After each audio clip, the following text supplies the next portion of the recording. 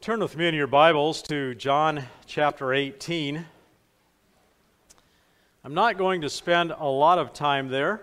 I want to read the passage as we think about what Jesus did for us, what we're remembering today, what was necessary for our sins to be washed away, to be covered by the blood of Jesus Christ. And then we're going to go from here back to Exodus, a couple of passages, and then we're going to come back to the New Testament, to Colossians. So that kind of gives you an idea of where we're headed this morning. So first of all, I want to read from John chapter 18, and you can find this story in all of the Gospels, told a little bit differently, from different perspectives, but all inspired by the Holy Spirit and for our learning, so we can put the whole picture together. We can read this in a very short period of time, but as we think about that night and that morning and what all Jesus went through, on up through to the crucifixion and throughout that day until he died, it would take a much longer period of time. Even if you go to a passion play or you watch a movie that's been produced regarding this setting, it's very short compared to what the amount of time that Jesus actually spent from the time that he was arrested in the garden until the time he walked to his different trials and his different appearing before different leaders, whether it was religious leaders or whether it was before Herod or whether it was before Pilate, and the people crying out, crucify him, and all of this and everything that took place. It was quite a long period of time. And in all of that time, Jesus took his suffering and his death quietly, if you will. He did not strike back at his enemies, but instead he laid down his life and said, "Forgive them, for they know not what they do." And we can read this story and we can be angry with the scribes and the Pharisees and those. Or we could be angry with Pilate and say, what in the world is wrong with this guy? He had the authority. What was he so scared of these people for? Just because they said, well, this guy says he's a king, and if you don't put him to death, well, you're not a friend of Caesar. And so in fear, we could look at Pilate and say, what in the world is wrong with you? You should have at least once in your life listened to your wife. She was nervous about this whole thing. Should have listened to her instead of all these other people. But what I want us to remember today, especially as we take of these emblems and we think about what Jesus did for us, it was each one of us and our sins that put him on the cross. So we can blame and we can accuse and we can get angry at those other people as we read this, and it's not as that they had no blame, because Jesus even said to Pilate that those that gave me over to you have the greater sin. And so they did. But the fact is, it was all of our sins that put him on the cross. And that's why we remember today what he did for us, so that we do not and we dare not forget. Starting at verse 28 of John chapter 18. We're kind of jumping into the middle of the story here. We're going to read all the way over to verse 30 of chapter 19. So verse 28 says, Then led they Jesus from Caiaphas unto the hall of judgment. And it was early, and they themselves went not into the judgment hall, lest they should be defiled, but that they might eat the Passover. Pilate then went out unto them and said, What accusation bring ye against this man? They answered and said unto him, If he were not a malefactor or a criminal, we would not have delivered him up unto thee. Then said Pilate unto them, Take ye him, and judge him according to your law. The Jews therefore said unto him, It is not lawful for us to put any man to death. I want to stop just there and insert a little something. How many times had they taken up stones to kill Jesus, and he would sneak out, he'd be gone? The Bible says it was not yet his hour. His hour had not yet come. And so they couldn't stone him to death. Not long after this, they stoned Stephen to death. And they appointed Paul to take Christians and put them in prison and persecute him and so forth. So this idea that what they say right here is just a flat-out lie, that they can't put him to death. We want you to do it. But look at verse 32. They said that the saying of Jesus might be fulfilled, which he spake, signifying what death he should die. Then Pilate entered into the judgment hall again, and called Jesus, and said unto him, Art thou the King of the Jews? And Jesus answered him, Sayest thou this thing of thyself, or did others tell it thee of me? Pilate answered, Am I a Jew? Thine own nation and chief priests have delivered thee unto me. What hast thou done? Jesus answered, My kingdom is not of this world. If my kingdom were of this world, then would my servants fight, that I should not be delivered to the Jews. But now is my kingdom not from hence. Pilate therefore said unto him, Art thou a king then? Jesus answered, Thou sayest that I am a king. To this end was I born, and for this cause came I into the world, that I should bear witness unto the truth. Every one that is of the truth heareth my voice. Pilate saith unto him, What is truth? And when he had said this, he went out again unto the Jews, and saith unto them, I find no fault at all. I find in him no fault at all. But you have a custom that I should release unto you one at the Passover. Will you therefore that I release unto you the King of the Jews? Then cried they all again, saying, Not this man, but Barabbas. Now Barabbas was a robber. Then Pilate therefore took Jesus and scourged him. And a scourging was a horrible thing to go through. It was not a simple whipping. It was not just a beating. They would often tie them in such a way that their nerves and their muscles were taut. And then they would take whips with sharp pieces of glass, metal, bone, whatever, and beat them until they were basically, many would die in that process.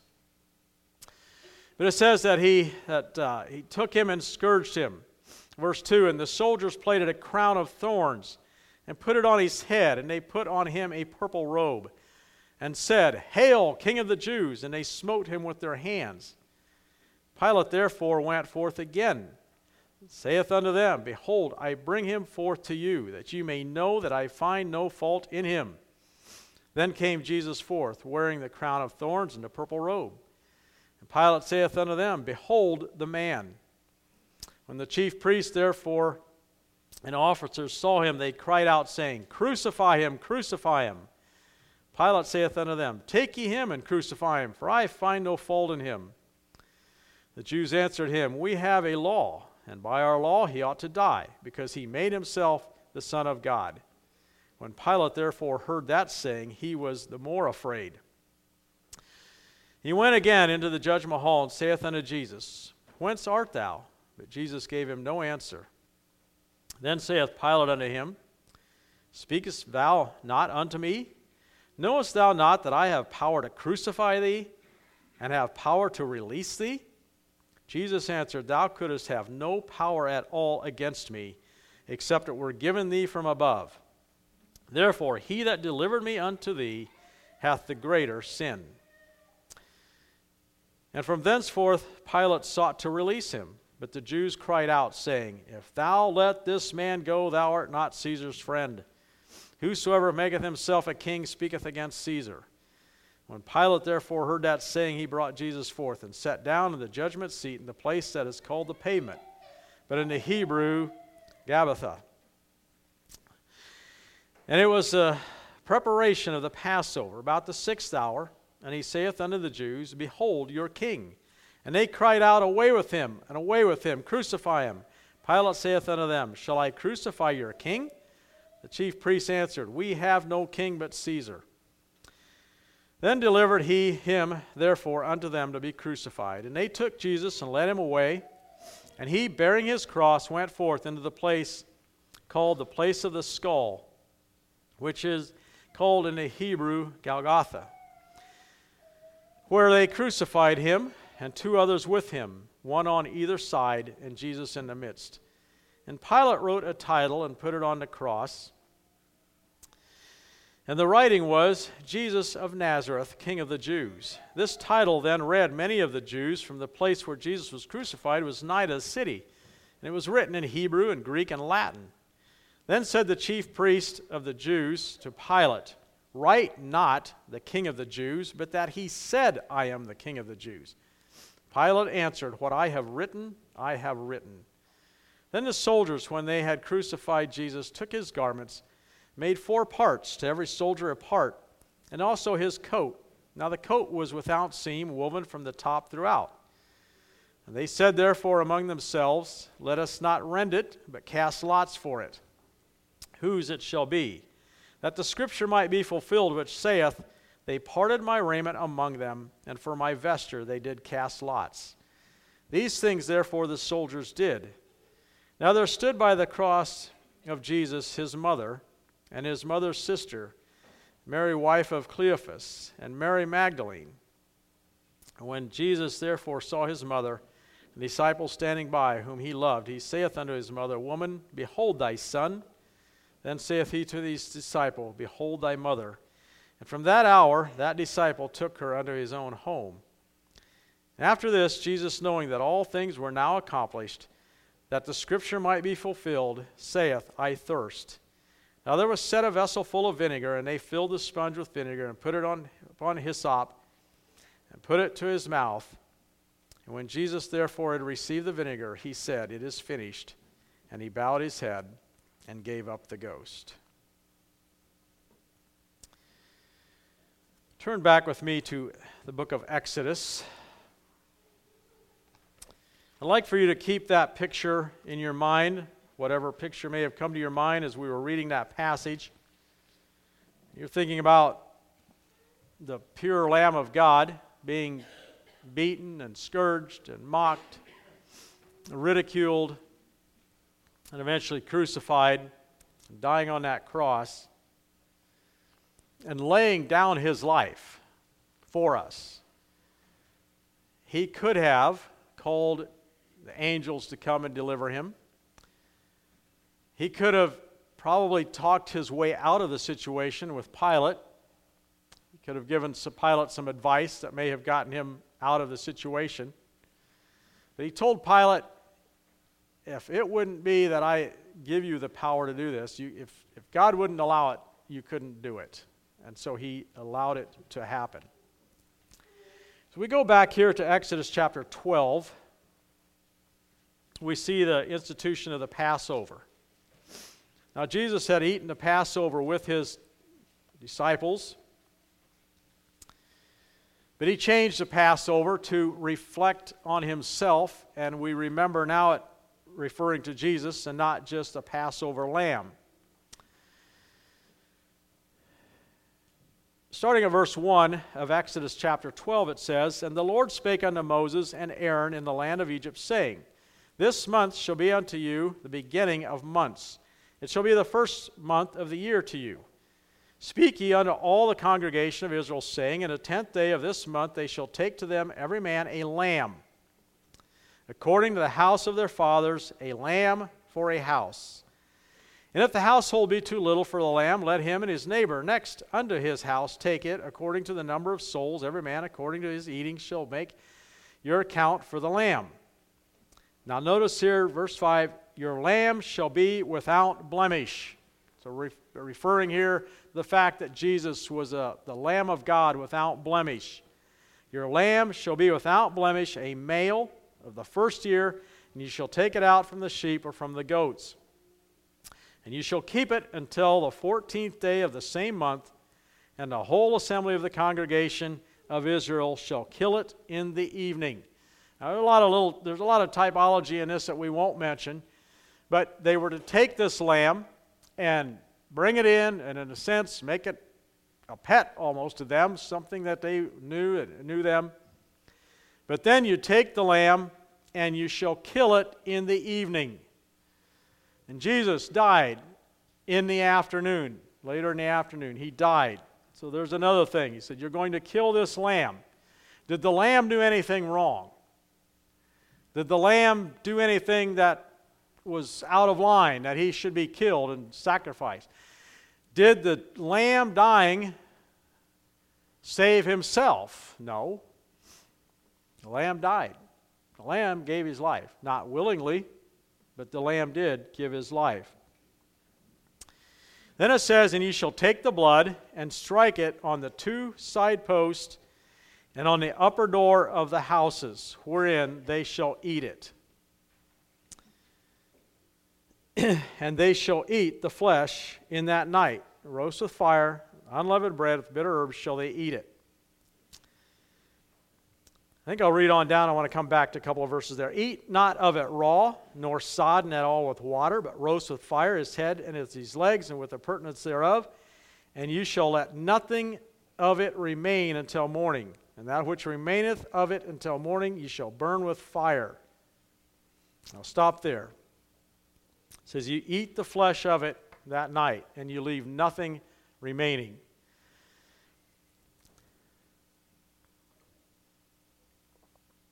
What was the importance of that? Why was nothing to be left? Why was the entire lamb either to be eaten or to be burned up with fire? Don't break the legs of it. Don't break any bones in it, but all of it.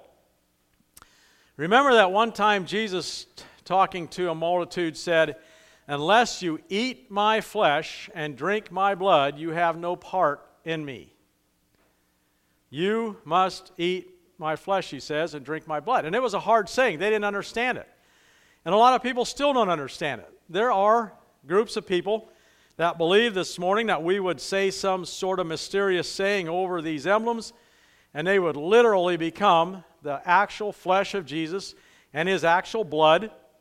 And because Jesus said, "If you don't eat my flesh and drink my blood, you have no part with me, but if you do, you do." So in eating of the bread and drinking of the wine, you take him into your body, literally, physically, and then you have part with Jesus.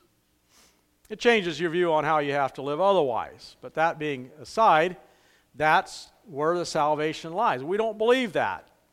But there is a sense, and when Jesus said, "You must eat my flesh and drink my blood," we must accept his suffering and take his life within our life in order to be Christians. In this case, it says you must eat all of it. It must all be consumed. There is nothing that can be left. And I believe that shows us that we do not pick and choose what part of Jesus or his suffering or his death or his resurrection we want and what part we don't. Excuse me. We cannot say, "Well, I like the love part of Jesus. I like the fact that he's love, so that's the part I want."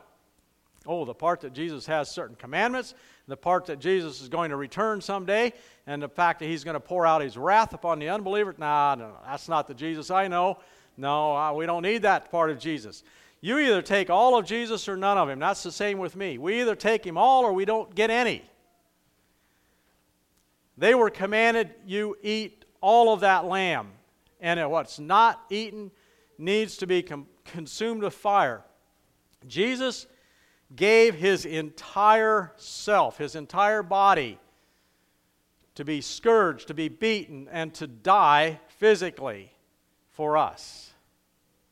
He didn't keep part of himself back and say, "Well, you can whip me, but that's as far as I'm going." And that should be enough.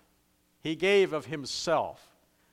And he said, "I'll go to the cross, be scourged, every bit of me, sacrificed for the sinners."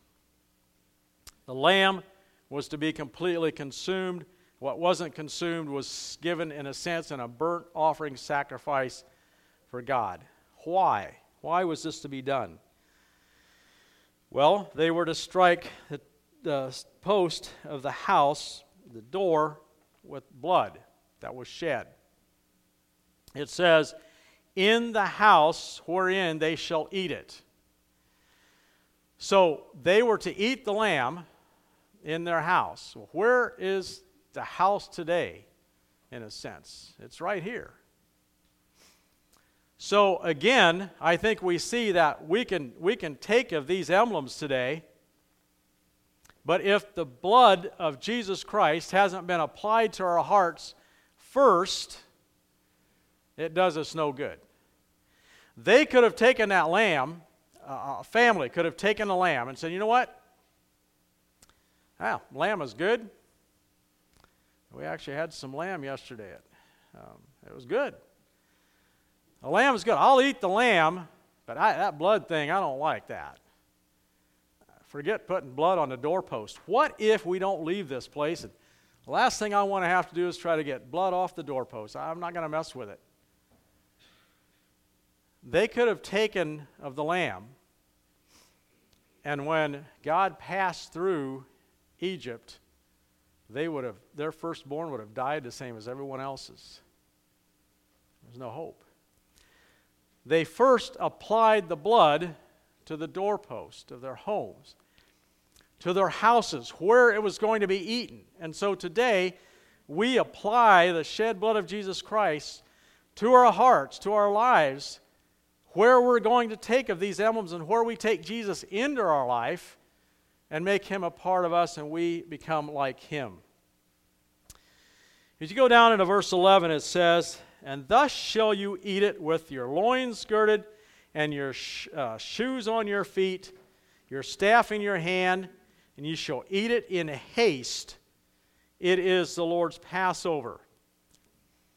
What was the point of that? Well, they needed to be ready to go.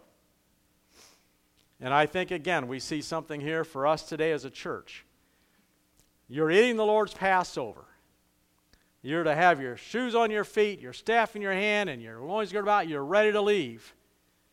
And we need to be ready to go. Wouldn't it be something if he actually called us out of here during the communion service? Wouldn't that be something? We'd be out of here. It'd be amazing. Praise the Lord. That was their mindset, because they actually were physically leaving Egypt and they needed to be ready to go. Well, I've got news for you. If we are indeed born again, followers of Jesus Christ, we're leaving too physically someday. And we need to be ready to go. And so, but you know what? They could have they could have been ready to go, shoes on their feet, waiting to go, and all of this stuff. But if they didn't do what was asked of them first, to apply the blood to the doorpost and take of the lamb, sacrifice the lamb, they could have kept their shoes on all they wanted. They would have been left behind, and the firstborn would have died. In verse 12 he says, for I, God speaking here, I will pass through the land of Egypt this night, and I will smite all the firstborn in the land of Egypt, both man and beast, and against all the gods of Egypt will I execute judgment. I am the Lord. And the blood shall be to you for a token upon the houses where you are. And when I see the blood, I will pass over you, and the plague shall not be upon you to destroy you, and when I smite the land of Egypt. The next morning, these people that obeyed and followed this must have been quite shocked at the sight around them. If they would have looked out across a field of cattle, they would have seen dead cattle out there. Not all of them, but some of them. Dead sheep. Dead this, dead that. But the crying and the wailing and the lamenting of their neighbors and maybe friends who had lost people in their homes. Every family affected by this. And they recognized full well what the blood of the Lamb had done for them. There was no question. As they looked at their firstborn in their homes, it's like, we're all here. We're all here. It worked. We're all here. And they would have heard the crying. And I wonder how it could be that so soon after that, they were complaining and saying, well, why don't we just go back to Egypt? You brought us out here to die anyway. What's going on? What's the deal? But I asked the question for myself as I thought about this passage. What about the lost around me? What about when Jesus comes back and the church is gone the lamenting and the crying and the wailing of those that missed it? What about those that are dying every day without the blood of the Lamb on their hearts, and they're dying and they're going to hell, and the crying and the lamenting? How soon do I forget it? You know, I look at these people and I think, how could they forget that so quickly? What happened? I mean, they left their homes and they saw what had happened.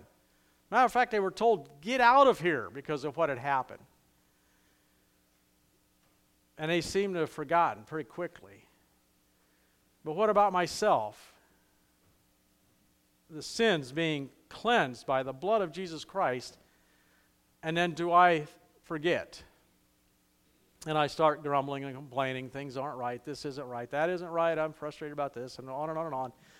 And I forget what Jesus Christ has done, and that I need to pass it on to others. Go over to verse 43 of this chapter. And I want to look at verses 43 to 49. We talk about sometimes close communion, those that are of like precious faith, and we commune with and we appreciate each other, and not all groups do that. It's not a thing of being judgmental. But notice something here, and this is not saying we go around judging other Christians or anyone even in our midst, but notice something about this. There was, when it came to the Passover ordinance, there was a requirement. And I want to take that requirement then and go to the New Testament and look at something. It says, the Lord said unto Moses and Aaron, this is the ordinance of the Passover. There shall no stranger eat of it. Now I'm talking to myself this morning as well as anyone else. If I'm not a part of the family of God, I've got no business eating of these emblems, taking part of it. And I think that's why in the New Testament it says, if you eat and drink unworthily, you eat and drink damnation to yourself. So we need to examine ourselves. That's why he said, let a man examine himself and see whether he is right or not. And he says, but every man's servant that is bought for money, when thou hast circumcised him, then shall he eat thereof. A foreigner and a hired servant shall not eat thereof. In one house shall it be eaten. Thou shalt not carry forth aught of the flesh abroad out of the house, neither shall ye break a bone thereof. All the congregation shall keep it. And when a stranger shall sojourn with thee, and will keep the Passover to the Lord, let all his males be circumcised. Then let him come near and keep it. And he shall be as one that is born in the land. For no uncircumcised person shall eat thereof. Notice verse 49, one law shall be to him that is homeborn, and unto the strangers that sojourneth among you. It didn't matter if you were homeborn. In other words, if you were a part of the tribe in a sense, or if you were a stranger, as long as you followed the law of circumcision, you could partake of the Passover. There's one rule for everybody. We don't get in to Christianity because of who were we born to, or what family we were raised in, or what church we were raised in, or anything like that. Well, how do we apply that today? Turn with me to Colossians chapter 2. As we think about the blessing of being a part of the family of God. And there are many people that are part of this family that are not here taking communion with us this morning. But I want us just to think about something, that communion was, the Passover was specifically for those who had followed the law of circumcision, and that had to be done. In Colossians chapter 2, starting at verse 6, it says, as ye have therefore received Christ, Jesus the Lord, so walk in him, rooted and built up in him, and established in the faith, as ye have been taught, abounding therein with thanksgiving. Beware lest any man spoil you through philosophy and vain deceit, after to tradition of men, after the rudiments of the world, and not after Christ. He's talking here a lot about the whole thing of them trying to force the Gentiles to be circumcised. For in him, talking about Christ, and this is just an amazing verse, in him dwelleth all the fullness of the Godhead bodily. In Christ Jesus dwelt all, you take the Godhead, the deity, and put it all together in Jesus Christ. It dwelled in him bodily, and he came here and was a sacrifice for our sins. And ye are complete in him, which is the head of all principality and power. There's nothing ahead of Christ. Now notice verse 11. In whom also ye are circumcised with the circumcision made without hands, in the putting off of the body of the sins of the flesh by the circumcision of Christ. There you have the requirement. The putting off of the flesh of sin. We no longer are concerned about the circumcision made with hands, but that which is made through Jesus Christ to the hearts of mankind, that we put away the sinful flesh and our sinful ways and our sinful desires. And notice in verse 12, buried with him in baptism, wherein also ye are risen with him through the faith of the operation of God, who hath raised him from the dead. And that word operation there, if I understand it in the Greek, I think it's actually maybe the word where we get our word energy. It's used of supernatural power, I think, only in the New Testament. I don't think you'll find that word used for anything outside of supernatural power in the New Testament, either for the devils or for God. And so, if you think about this here, the operation of God working in us, we have faith in the supernatural power of God to raise us up from the dead, not only physically someday, but to be raised up now and walk, like it says back here in verse 6, ye therefore receive Jesus the Lord, so walk in him. We are raised up to walk in Jesus Christ because of the operation of God.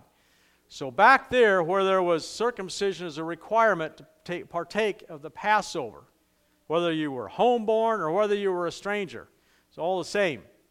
Today, I believe, there is a requirement again, and it goes back to what we were looking at back there, that we have had the operation of God, the power of God, the supernatural power of God to change us and to get rid of the fleshly mindset that is dragged down by sin.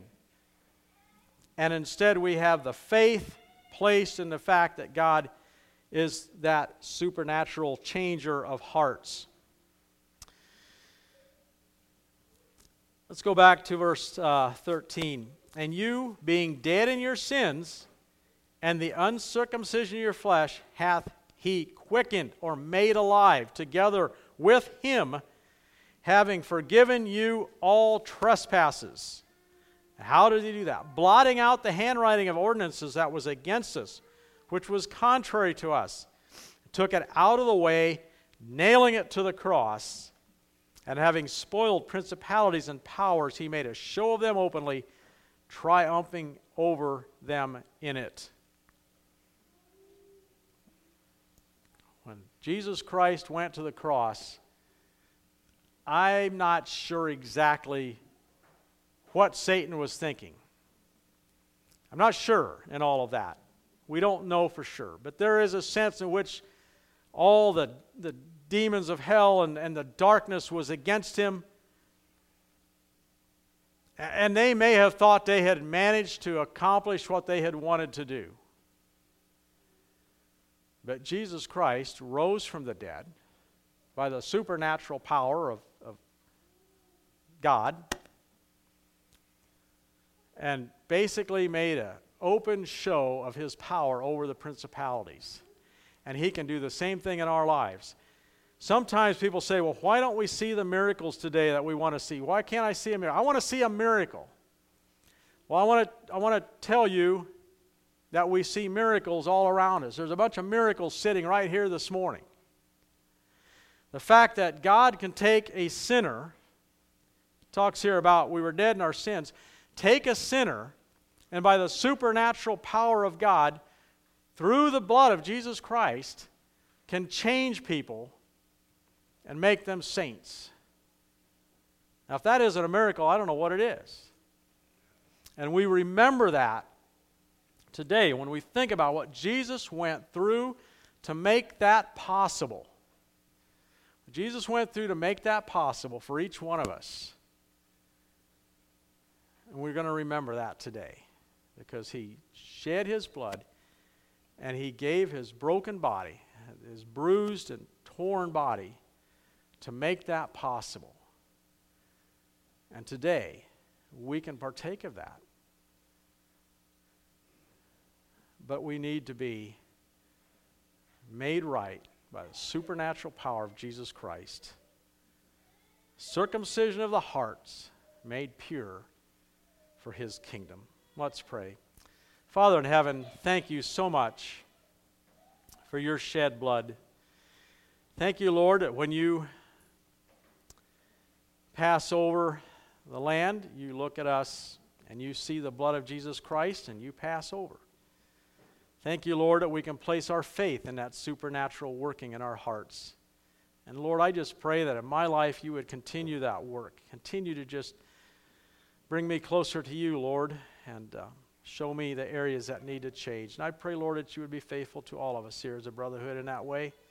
That You would draw us closer to Yourself. Lord, as we partake of these emblems this morning, I pray, Lord, that You would just help us to never forget what You have done for us. What a beautiful thing You have done for Your church. And Lord, help us to always be mindful that there are those who have not accepted this plan of salvation. And Lord, help us to also be mindful that we need to be ready to go at a moment's notice to go with You. Lord, we just thank You for this opportunity. In Jesus' name I pray.